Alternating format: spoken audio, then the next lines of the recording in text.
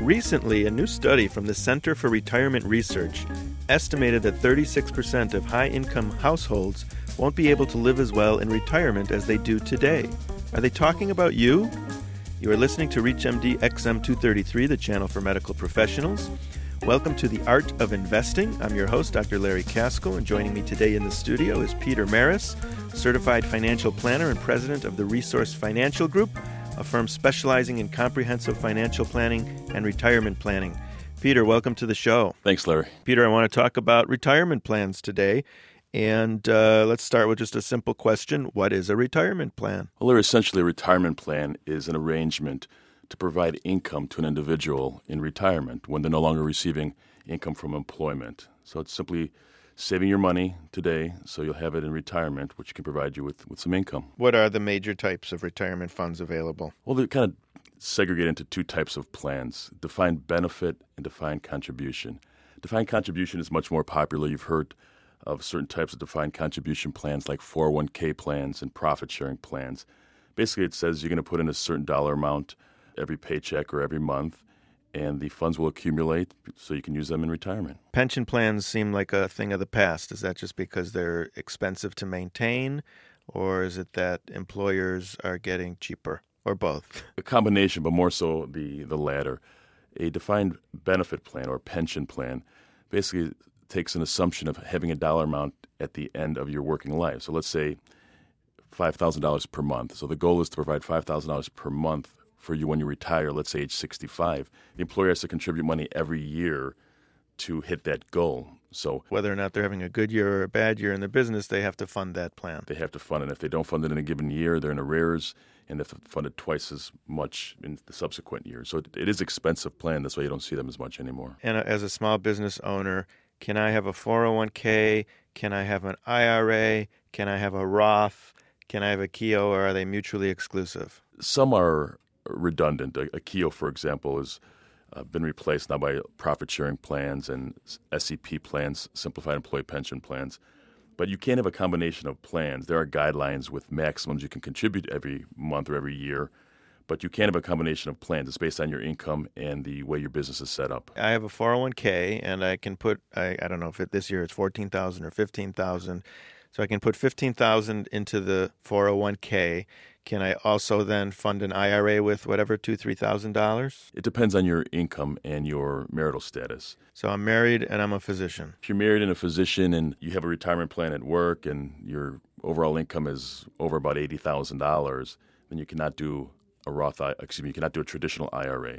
But you can do a Roth IRA up to $150,000 in earnings. So it depends. Again, it depends on your overall situation, how many plans you can contribute to. Once I have a 401k, what should I do with it? Should I be super aggressive since I'm not going to need this money for a long time? Should I put it all in stocks, or should I do a Monte Carlo approach? Well, it's interesting you say that. Whenever you save money, you should think of a couple of things. You should think of the goal for the money. So in this case, retirement, time frame when you're going to need the money, and how risk-averse or how much risk you want to take on for that program. So Larry, you're a young man, about 45 years old, and let's assume you're going to retire at age 65. So you won't need these monies for 20 years, and then you're going to live another, let's say, 20 or 30 in retirement. So we're talking about a time frame of 20 to 40 years for this money. As a result, for accumulation, you should invest as aggressively as you feel comfortable in investing within the retirement plan. If I'm the fiduciary leader of the 401k plan, I think that means that I should really be thinking for everyone in the plan, not just myself, and that I should be investing or making conservative decisions for my employees. If you're fiduciary for a 401k profit-sharing plan, defined benefit plan, you have to abide by what's called a prudent person rule, commonly known as the PPR, the prudent person rule, which means that you have to act and your advisor has to advise you as to what a prudent person would do. So there you'd be more in a balanced situation than overly aggressive, because you have to take into consideration people who are 55 years old in that plan, 35 years old.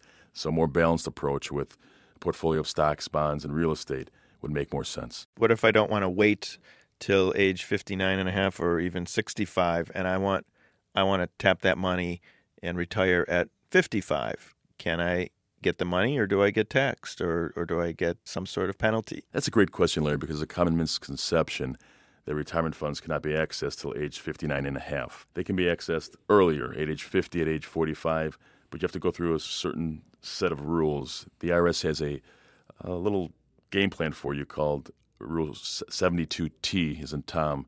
It's called Substantially Equal Periodic Payments, where you can take some money out of your retirement plans before age 59 and a half. So I can. Absolutely. It is a myth. It's a myth. That's good to know, because I think a lot of doctors are waiting for this mythical number to retire.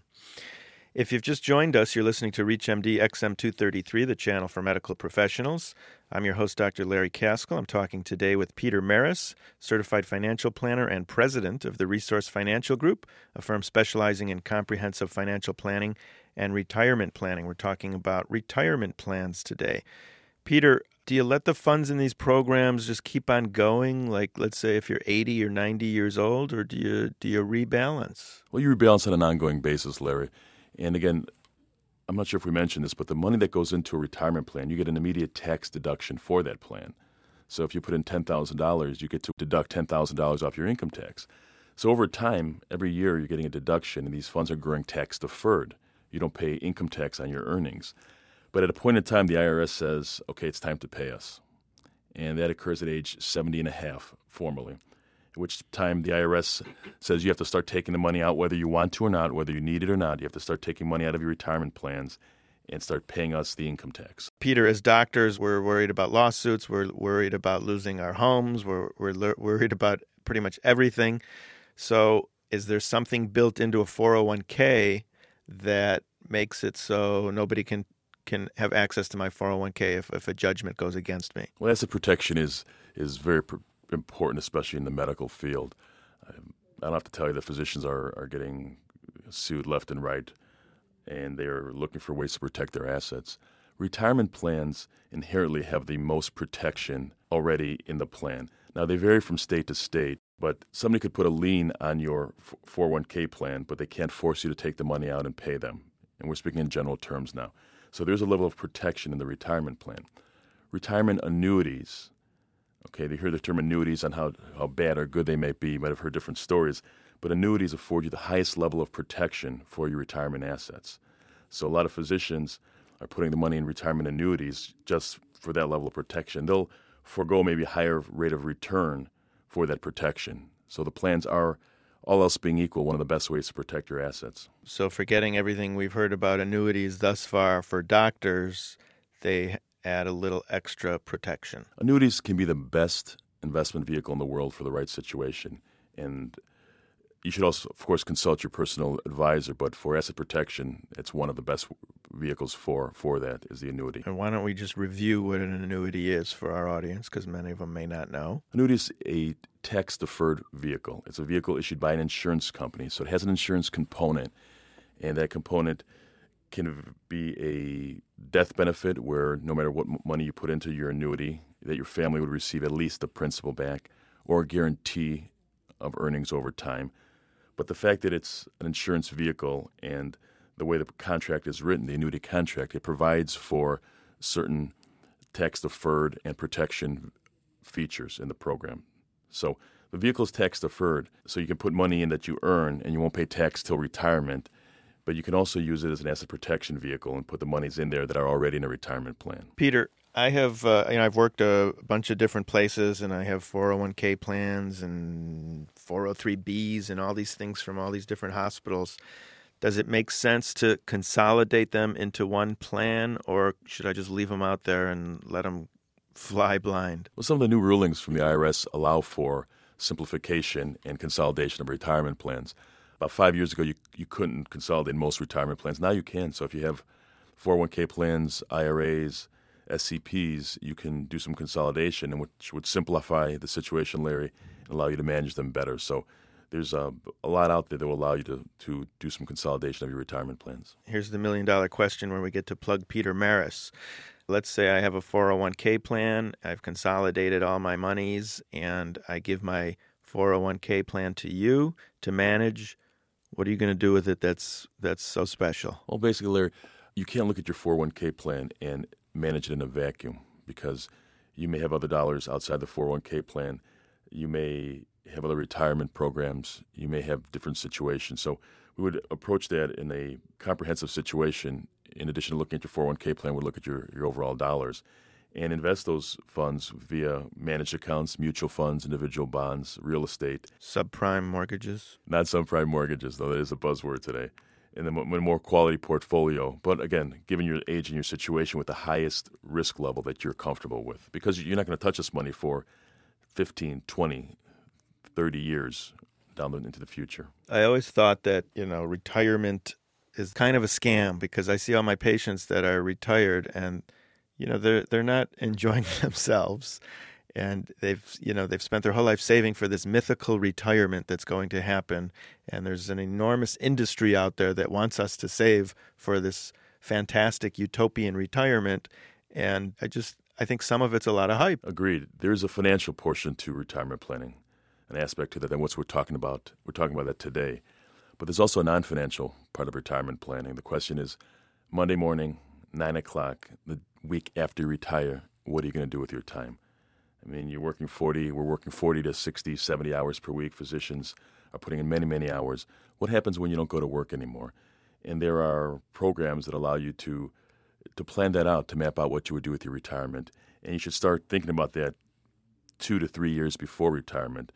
Maybe if you're not a person with hobbies, to develop some hobbies, develop some interests, go back to school, something that's going to fill your time in retirement, because we know when we let the mind lag that good things don't follow that. And last question, Peter. When I die and when I'm gone, what happens to my heirs? Do they pay taxes on the 401k money, or do they get it without having to pay any penalties? Well, they can do what they want, and that's the problem. We've spoken about this in a previous show, that I'm a big proponent in not giving all of your money to your children at the same time. So in other words, they can take all the money after you pass away, and they will pay full income tax on it. So let's say it's a $100,000 plan, and they surrender. They'll pay income tax on $100,000. But if it's set up properly, they can continue to defer that money over their life expectancy. So if you have a 40-year-old child when you pass away, that 40-year-old can defer your retirement plan until they pass away. So all that tax and money that you've accumulated, he won't have to pay income tax on it all at once, unless they choose to liquidate it and take a lump sum. Otherwise, they can essentially utilize that for their retirement as well. It's called a stretch-out provision. Well, on that note, we are out of time. I'd like to thank our guest, Peter Maris, retirement planner extraordinaire. We've been talking about the two things that are sure in life, which are death and taxes. I'm Dr. Larry Kaskel, and you've been listening to The Art of Investing on ReachMD XM233, the channel for medical professionals. For comments and questions, send your email to xm@reachmd.com, and thank you for listening.